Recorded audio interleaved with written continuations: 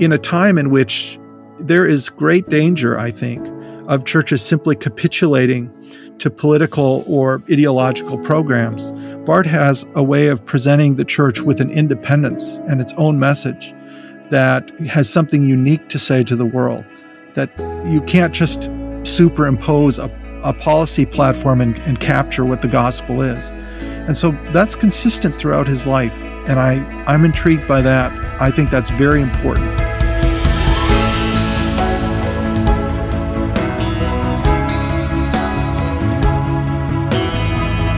Hey everybody, welcome to another episode of the CPT podcast. I'm Zach Wagner. Today our guest is Dr. Kimlyn Bender, who is a professor of Christian theology at Truett Theological Seminary of Baylor University. We're talking with Dr. Bender today about 20th century German theologian Karl Barth and what we can learn from Barth as pastors for our life in the church and our ecclesiology. Let's get right into the conversation.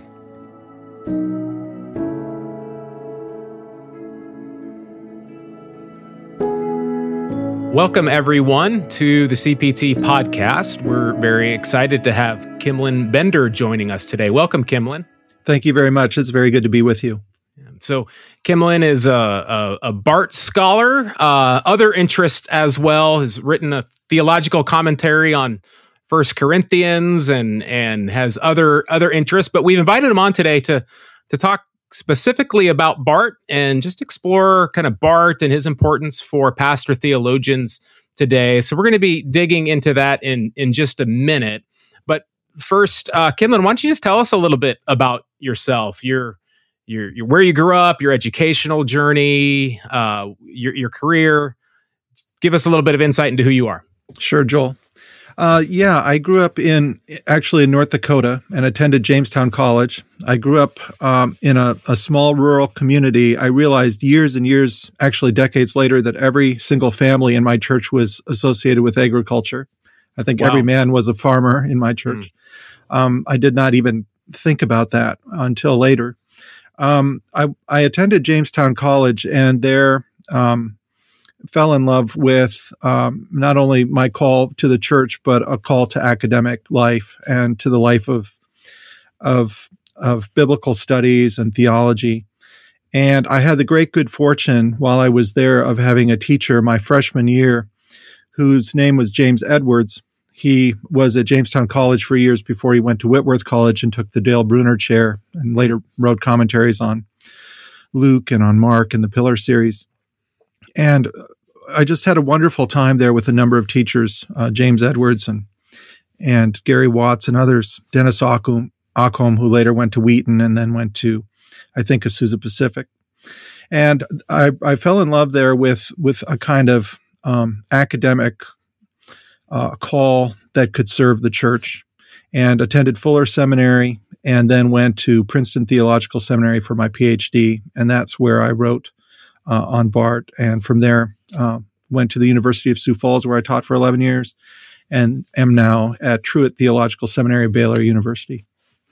So I'm interested in this observation about your church and being mostly farmers. That must bring a very particular flavor to congregational life. As you've reflected back on that, are there things that, like theological themes that emerged from your church experience growing up? Well, I think one thing it taught me is of people that lived together for a long time, which is very different than many communities today. So when my parents lived on the same farm for 53 years before they retired, and had to move because of my dad's health. But one of the things that does, I think, theologically, is it really forms you in how you live life together, if you can put it that way in a Bonhoeffer phrase. You have to work through disagreements because no one is moving. You're going to be together in that church for a long time. And the formation I received there, not only through the preaching of the pastor, but really through a form of life that was so influential on me, and people who loved me from a very young age all the way through my high school years until I went to college and beyond. I can never say enough about that. That will always be with me. And the values of loving Christ, of supporting Christ's witness throughout the world, of hard work, and the ethic of hard work. These kinds of things are very formative for me.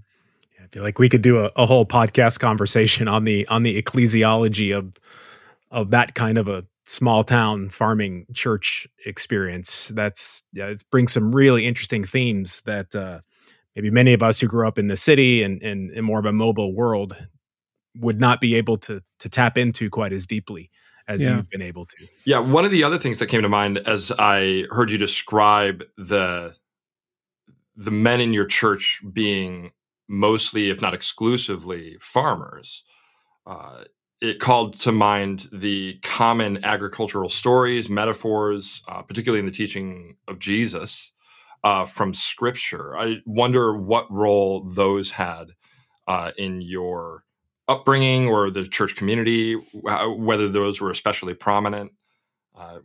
Do you have any thoughts or things to share on that? Yeah, I do think that one thing about understanding the New Testament and including the Old Testament and its imagery is that so much of it is basically agrarian. It's tied to agriculture and it's tied to, to the care of animals and things like that. And those stories became very natural for me. I mean, I can picture my father, who's now passed on, walking out into a wheat field as it kind of flowed. It's beautiful to watch. I don't know if you've ever seen this. If you see a large wheat field in the wind and the way it flows, and he would go out and he would take a head of grain and he would kind of crunch it in his hand, and he would count the kernels and look at the quality of the kernels, because he could tell just from one head, is it doing well? What do the kernels look like? And things like this. So when you read the parable of the sower and where you sow and what the soil is like where it's sown, these things are very vibrant, I think, if you've grown up that way. Let me tell one other quick story. I've never shared this outside the classroom with anyone.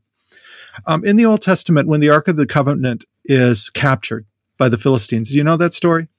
Yep. First, if you think, if you think of that story, one of the things that they do when they return it is that they hitch it to two, oxen or cows that who have unweaned calves, and they just walk off and take it away. If anybody has ever weaned calves, what that means is separating calves from their mothers. When they grow older, they're taken off their mothers. Mothers will bellow literally for a day to get to their calves. They do not like that. They do not move away from their calves. So in that story, when you read that story, if you know how cattle are, yes, you recognize how miraculous that event is, that they would just walk away from their calves and take off for Israel, so to speak. So there's little things like that. Of course, that's just one small example, but I don't know any commentary that's really written about that. And so these are things that, and of course, modern agriculture is very different. I recognize that. And certainly there are many books written around the world by people that are still in societies where they are much more agrarian, and comment on Scripture that way. But I would say, at least in this country, a lot of that way of thinking is lost simply because of the changing of the culture in which we live. Yeah, that really does brings layers and color to our understanding of Scripture that brings a great deal of richness to it. So thanks for sharing that story with us. So I want to move now back to your story. So you're at Princeton. That's where, did you go to Princeton in order to study Barth? Had you been introduced to Barth at Fuller, or did you end up at Princeton and then really that's where you were introduced to Barth and his works? Yeah, yes and no. So I was introduced to Barth in college. I read a book by Donald Blesh, actually 2 volumes, called Essentials of Evangelical Theology, which I think he published in 77 or 78. This is a long time ago now. Blesh is kind of an overlooked figure in the history of evangelicalism in America, which is focused more, I think, on a, rationalistic, sometimes strand. Blesh probably did not fall into that. And he was also more amenable to reading Barth charitably and openly. And that had a profound influence, I think, on me, because that was some of the first theology I was reading. I was reading that perhaps as a sophomore in college, I would think. And then when I was studying at Fuller, so many of the people that I was reading, everyone from, James McClendon and Stanley Hauerwas, along with John Webster and Hans Frey, when you stand back behind them and you look at who's standing behind so much of their work in their own acknowledgement, it was Karl Barth. And so I thought I would probably write on Hans Frey. That was one of the interests I had. But for various reasons, I decided to move to Barth himself when I was at Princeton. So I had an interest in that before I went. But I think it wasn't until Princeton that I kind of settled on what I was going to do exactly in my dissertation. And tell us about that. What was your dissertation? Who were you working with? What are the themes that started to emerge as you really were delving into Barth's theology? And how did that begin to shape your understanding of Christian theology, of your vocation? Yeah, that's a great question. I have always had a call to ministry and this call to academy, and I always feel like I live with one foot in the church and with one foot in the academy. I'm right now an interim pastor, a co-interim pastor. I've been a senior pastor. I've been an associate pastor and music minister. I've really served in churches all along the line. And if I'm not serving directly, I've been a Sunday school teacher in churches in about 4 different states, adult Sunday school. And so for me, I wanted to do something that could, I was interested in these theological questions, but I was also interested in the church. So ecclesiology was a way for me to work this out. Recently, I was having a conversation with Fred Sanders in Los Angeles at a conference, and I was talking about how when you do ecclesiology, you kind of work backwards, but you do have to take up all the other doctrinal themes. You have to think about the doctrine of the Trinity. You have to think about Christology. You have to think about pneumatology. You have to think about soteriology. And of course, sacraments or ordinances, and other questions. But all of those themes are tied into ecclesiology. Just like Barth says in one place, you can begin, theology is like a globe. You can put your finger on the globe and trace it to any other point on the globe. All the doctrines are really like that. But I think ecclesiology was a way for me to kind of work backwards, so to speak, to the doctrines of Trinity, Christology, pneumatology, and they take prominence in the dissertation because they take prominence in Barth. So ecclesiology also, of course, is where kind of the rubber meets the road of the church itself, right? So that was another way for me to think theologically about some things that could have some, kind of more direct practical import. It's not to say that all doesn't eventually reach there, but that was another interest I had. You asked about the people I worked with, Dan Migliori, Bruce McCormick, Ellen Cherry, that was my committee. George Hunsinger had just come to Princeton. Those were the primary figures, I would say, of the work I did. So in your dissertation, you were working on Barth's ecclesiology. I think many people look to Barth on doctrine of the word, of revelation, Christology. Could you give us just a quick, as quick as you can, overview of Barth's kind of theological project? Because I'm sure there are people who are unfamiliar with Barth or maybe have some questions about Barth, maybe have heard things about Barth that they're uneasy about, uncertain about, where to position him theologically. If you could give us kind of an overview of Barth's theology, and then we can follow that up maybe with some questions about his ecclesiology.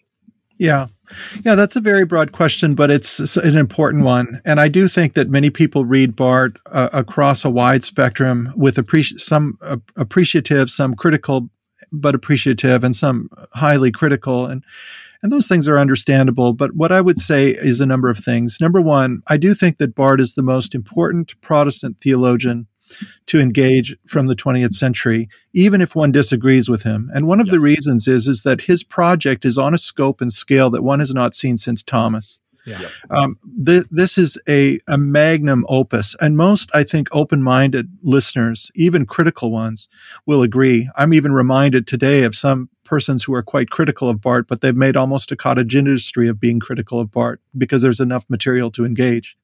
The other thing I would say is that Barth was a person who tried to think through the question of God's revelation in Christ in a massive way. The Church Dogmatics is the third dogmatics that Barth wrote. And it's approaching 10,000 pages long, but it begins with a quite simple idea, which is that God has revealed himself in Jesus Christ through the Spirit. And that revelation in Christ has given us access to salvation, to God, to God's revelation in a way that nothing else does. There's something singularly unique about Christ. And then Scripture attests to Christ, and the proclamation of the church witnesses to that. And so that threefold way of thinking, that's very famous, Barth's threefold form of the Word of God, which has been influential on me. Just briefly, when I ask students to say, undergraduates, when I used to teach them, I'd say the first thing that comes in your head, Word of God. And they always said the Bible. Mm-hmm. And then I would just read John 1. And I would say, in the beginning was the Word, and the Word was with God. And then verse 14, halagos sarxogenetai, the Word becomes flesh. And so when we think about the Word, before there is a word on a page, there is a word. Before there's a word written, whether by Moses or whether by Paul. And I think that has to be really wrestled with, oftentimes, to be quite honest, by conservative evangelicals more seriously. That Scripture is attesting something. It's not just simply a book of information, but it is attesting to Christ in the Old and New Testament. Jesus says this himself, of course, at the end of Luke, that the law and the prophets testify to me. And so I think Barth took that with incredible seriousness, and that opens up Scripture to him in a certain way to really see it as a testimony to Christ from front to back. It protects him against, I think, anti-Judaism during the World War II period. He recognizes that one cannot separate the New Testament from the Old in any way because this is a united canon, that the preaching of the church proclaims the gospel of the good news of Jesus Christ. And so I think there's something very powerful about that.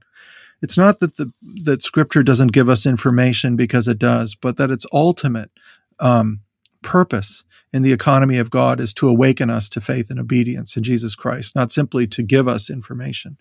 So I do think Barth is very helpful for that. There's so many other things I could say, but I do know that Scripture particularly is sometimes criticized. Let me say one final thing. There was a little book on Barth recently by an evangelical, I would say in the last 10 years, who says, Barth sometimes can be critical of certain theories of inerrancy and so forth, but he says, I've read the Dogmatics and I can't find one place where Barth is critical of Scripture in the Dogmatics, of Scripture itself. So that's what I tell people all the time who are more critical on these questions. Read Barth himself and not people on Barth. Don't even read me, although I've written on this stuff quite a bit, actually, and on Barth and Scripture. But read Barth himself and see what he says, and then you can make up your own mind as you're working through your own critical questions of what he says. That's probably a long enough answer. Yeah, that's great. That's great. I think one of the things I would just add to underscore what you're saying, in my own reading of Barth, and I teach Barth in the seminary. As I talk about this with my students, you said a little bit ago about the Scripture's place in the economy of God's purposes, mm-hmm. and I think that is what has been really helpful, both me in my own personal study with Barth and Bonhoeffer, and coming to understand their theology of Scripture, and then speaking about that with my students. It doesn't denigrate the Scriptures. He places the Scriptures in their proper economy, mm-hmm. in a way that I think is very profound and very powerful. And I have found in my own experience, Barth has helped me to better trust the Scriptures, to better understand the reliability of the Scriptures, exactly because he places them in the economy of God and God's mission and God's purposes in the world. Doesn't leave the Scriptures kind of standing there by themselves, trying to support a weight that I don't think they're intended to support, but they become the means by which God is at work to accomplish his purposes of revelation. Would it be fair to say that Barth has a different ontology of Scripture than kind of the mainstream evangelical conception of it? Right, and I'm reticent to pit these against each other, because I actually think there's a lot more similarity than people might think. Yes. I've written on this. Bruce McCormick has written on this, gave a paper at Wheaton years ago on this. I do think there are some differences. John Webster says that, one of the things of the modern period is that the doctrine of Scripture kind of migrated to the top of the dogmatic corpus, which is to say it serves a kind of foundationalist purpose. You Yes. describe Scripture, and then you get on with talking about the Trinity and Christ and Spirit and so forth. I do think for Barth that is different. I do think Barth thinks primarily of the Word as God's communication of his person, of himself in history in Christ. And then Scripture is both in the prophets looking forward to that is the Old Testament, and in the New Testament, the apostles looking back on that event. So there is a kind of centrality to Christ and of Christ as the Word that places the other two forms of the Word, Scripture and preaching, which for Luther actually was when you think about Luther thinks of the Word of God as the proclaimed gospel. And there's a lot of similarities between Luther and Barth. But that kind of conception is different than thinking about the Bible as a book of information. So I do think if you read, for example, Barth and you read Hodge, you do see different ways of coming at a question. They're quite striking, I think. Yeah, I think it brings a certain dynamism to the Scriptures that is very powerful, and that dynamism that the Scriptures as attesting to the revelation of God. Again, it doesn't denigrate the Scriptures, but it does place them in this context, and I have found that to be very powerful in my own understanding of the Word. Yeah, God, and I'd say a mystery and mediated. I'd say a mystery and a majesty as well. That can be lost sometimes in overly kind of boundaried and mechanistic and like tightly defined conceptions of Scripture that can become dominant in certain evangelical circles, it seems to me. So that's as you know, I'm not an expert on this the way you guys are, but that's something that is striking to me, that there is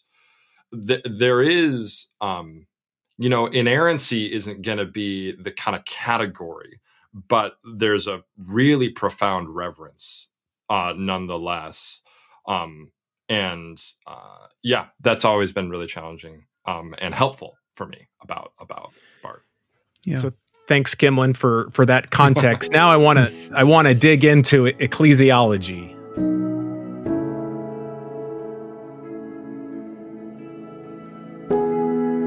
Hey everybody, just a quick preview of our annual theology conference here at the Center for Pastor Theologians, which we will host in Chicago on October 23rd to 25th. The evangelical tradition places the sermon at the center of church life. But what is our theology of preaching? Does it root the sermon in the miracle of God's word proclaimed, or in human persuasiveness and personality? In our day, preaching is easily unmoored from its biblical, theological, and historical anchors. Too often it has become a tool of celebrity. We have seen pulpits and preaching taken captive by political and pragmatic ideologies. We believe that the church must recapture the Apostle Paul's vision of preaching that comes not with wise and persuasive words, but with a demonstration of the Spirit's power, so that our faith might not rest on human wisdom, but on God's power. This work will move us beyond homiletical technique. It will challenge our confidence in our own capacities and call into question methods that have subtly shaped our vision of the sermon and elevated human power. Church leaders must remind ourselves again that we are, first and foremost, servants, both of God's word and of God's people. We invite you to join us at the Center for Pastor Theologians 2023 conference, Power and the Pulpit, Recovering a Theology of Preaching.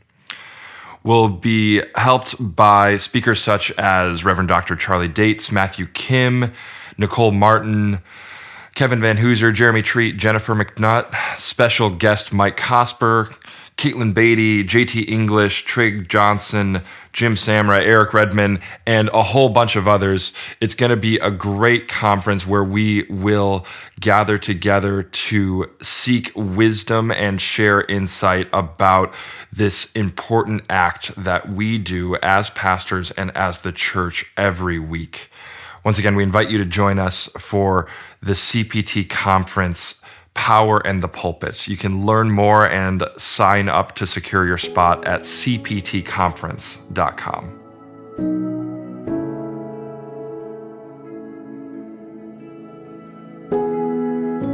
So your dissertation was on the Christological Ecclesiology of Karl Barth that's been published as a book.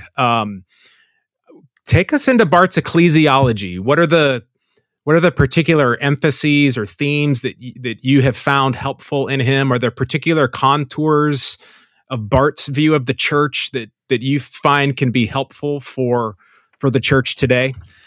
Yeah, I thought you might ask this. And, when you ask someone on something they've written a book on, they can go a bit. So I want to try and keep this kind of brief.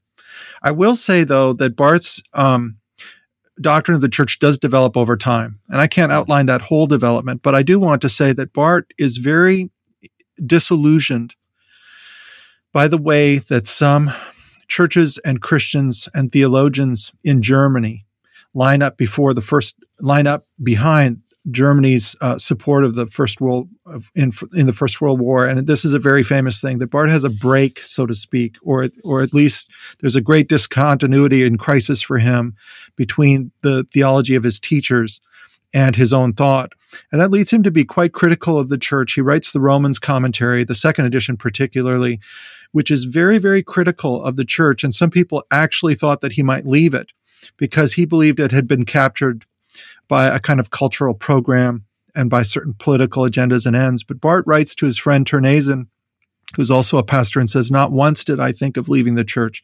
Because if you read the Romans commentary carefully, you'll notice that Barth thinks the church is the first place of God's judgment, right? Judgment begins with the household of God. But it's also, therefore, the place where mercy can appear, because these are not separated for Barth. God's judgment and God's mercy, in a sense, go together. But he doesn't have he has no robust doctrine of the church. That comes later in the Church Dogmatics, which he writes in the mid-20s. And then his most full ecclesiology is in the Church Dogmatics. And I'll just highlight three things. Number one, in the first volume, things we've talked about, the church is the place where the word of God is proclaimed and spoken. The church is the place where scripture is read. The church is the place where Christ, in a sense, walks out of the pages of the Bible and of the words of the preacher into the church.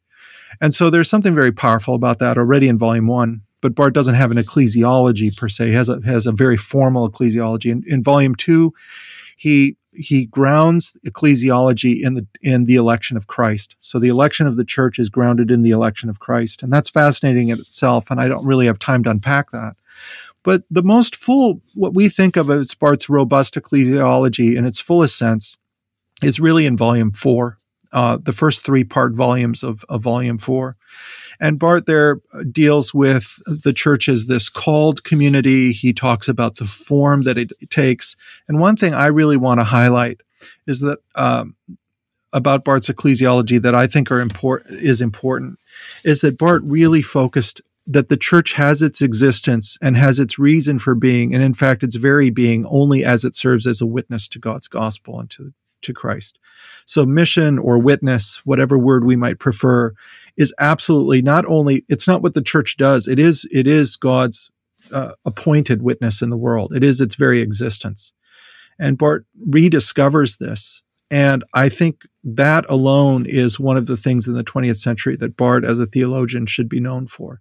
The church is simply not something that does mission. The church is God's mission in the world. And I think just an insight that you gestured at a bit ago, he's writing Romans. He's doing this as a pastor.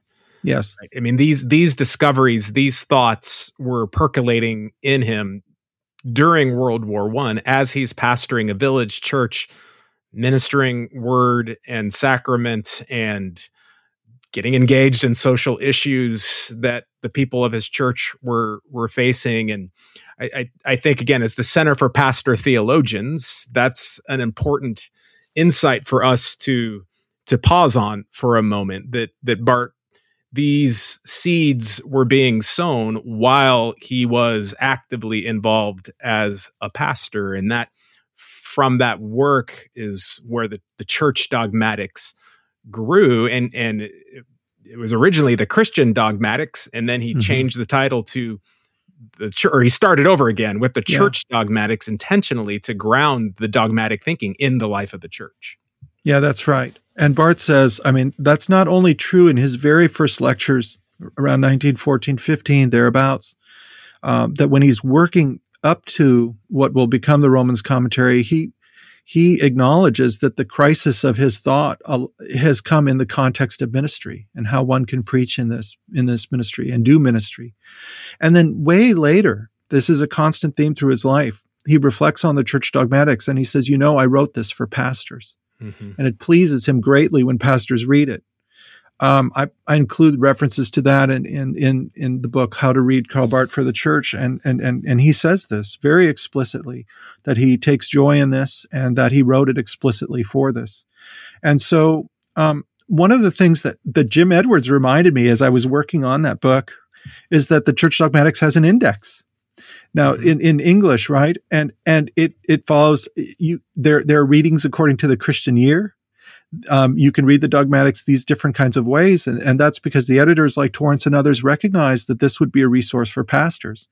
And I do say kind of ruefully, I'm not sure if that's true anymore. I don't know how many pastors are reading the Church Dogmatics actually as a tool for preparation of sermons and so forth.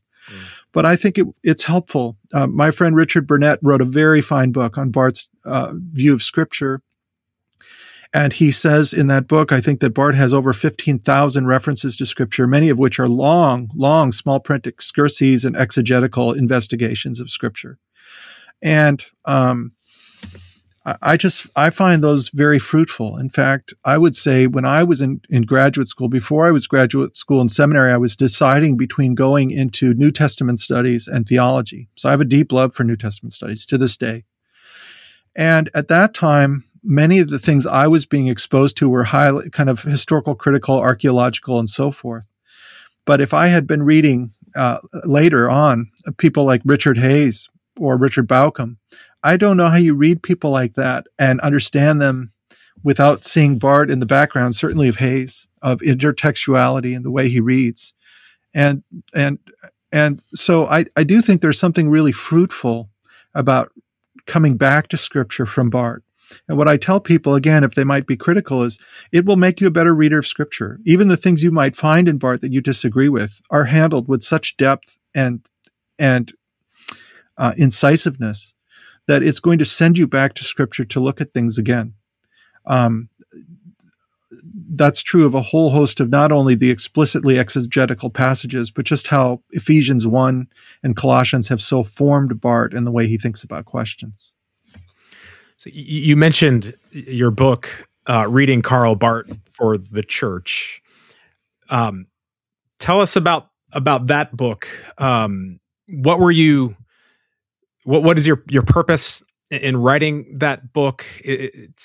My hunch is it's rooted in some of this desire that you have to have pastors read Barth, and he can be intimidating. You look on the shelf and there's these, whatever it is, however many total number of books that make up the 4 volumes of the Church Dogmatics. Did you write that kind of as a way to help pastors, or what was your goal of writing the book? Yeah, that's exactly correct. From the very title, which I fought for that title, by the way, that from the very title. So there are many good, fine introductions to Barth's thought. I mean, excellent introductions. I could name numerous ones of them, and they usually look something like this. Chapter 1 is Barth's life.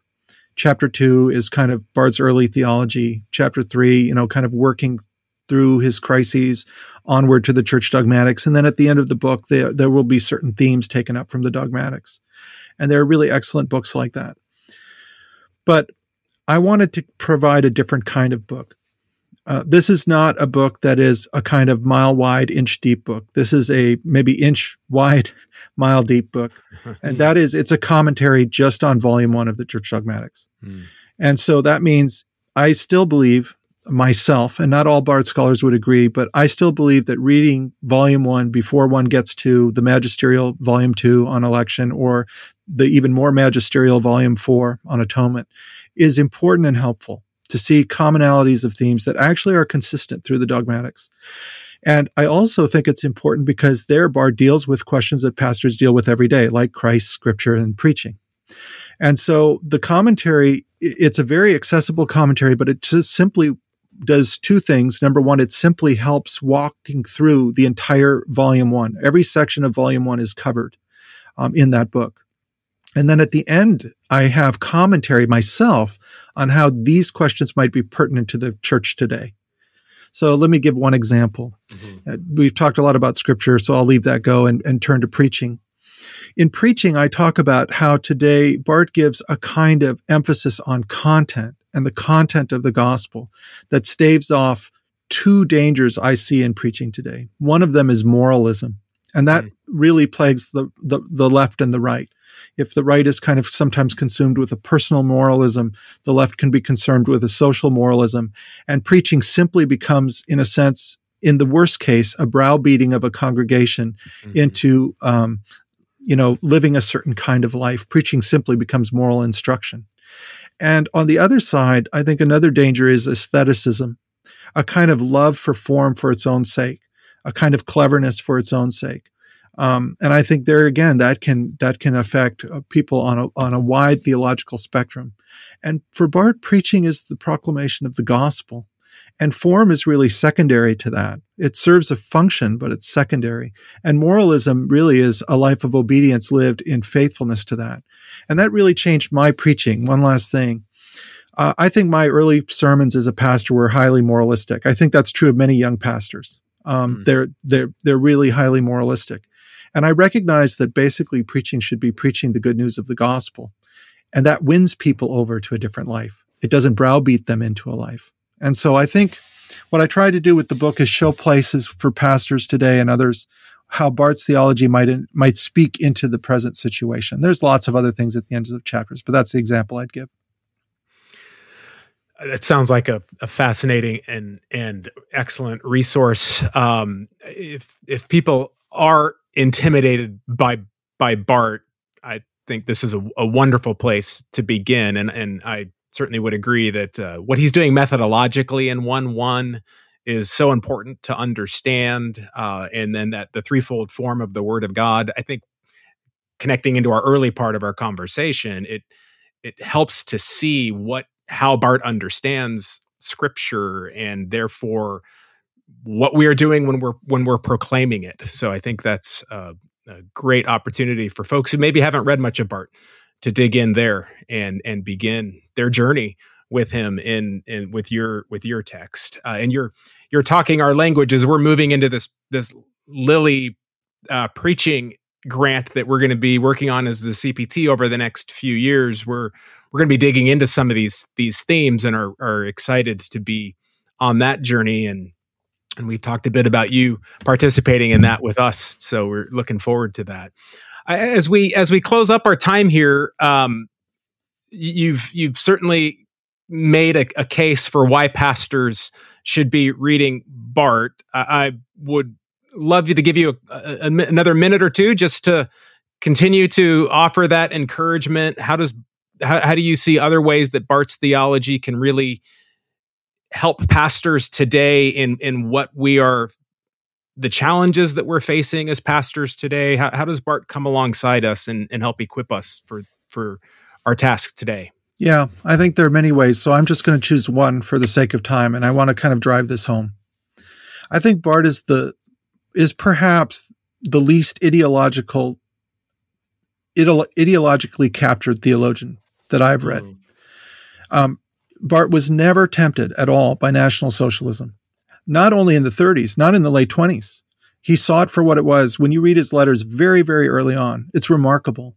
The Barmen Declaration, which is such a significant declaration against National Socialism and its attempt to co-opt the churches, is very brief. It can be read, and Barth is its principal architect, so to speak. Of course, it comes out of a synod, but Barth writes that.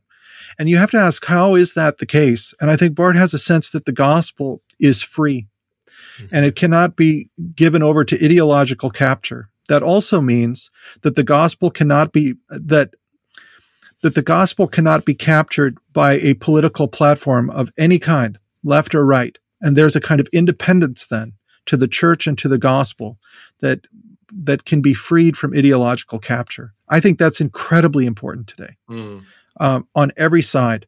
This is what I'm really kind of working on myself. This is something in Barth I've thought about and known, but that's become much more important to me. Of what is it about the way Barth read Scripture, and how is it about how Barth thought theologically that protected him from being captured by any form of ideology? He just simply wasn't captured by them. And all of his thoughts, when he did ally himself with certain economic or political programs, were always pragmatic, and they were always subservient to the gospel. And so I think in a time in which there is great danger, I think, of churches simply capitulating to political or ideological programs, Barth has a way of presenting the church with an independence and its own message that has something unique to say to the world, that you can't just superimpose a policy platform and capture what the gospel is. And so that's consistent throughout his life. And I'm intrigued by that. I think that's very important. And I think that's a resource for pastors that still believe that the primary task of the church is to witness to Jesus Christ in a way that is that witnesses to the freedom of the gospel, and not simply being subsumed by a kind of political, economic, or ideological program.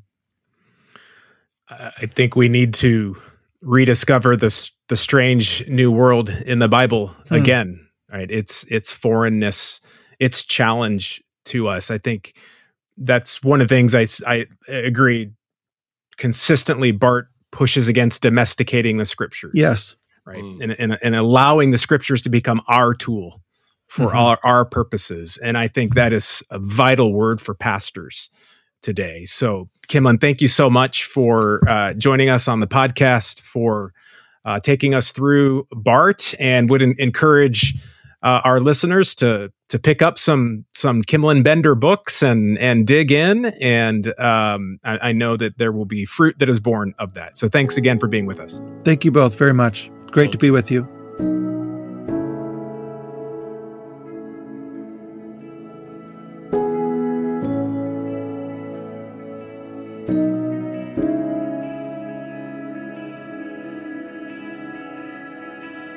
Thanks for listening to this episode of the CPT Podcast, a theology podcast for the church. If you appreciated this episode, could I ask you to consider sharing it online with others, rating the show on Apple Podcasts, or even leaving a review? It means a lot to us, and it helps others hear about the show. The CPT Podcast is a production of the Center for Pastor Theologians. You can learn more about the CPT by visiting us at pastortheologians.com. You can also find us on Facebook or follow us on Twitter. The host for today's episode was Joel Lawrence. Our producer and editor is Trenton Jones. Our music was composed by Andrew Gerlicher. I'm Zach Wagner. Thanks for listening.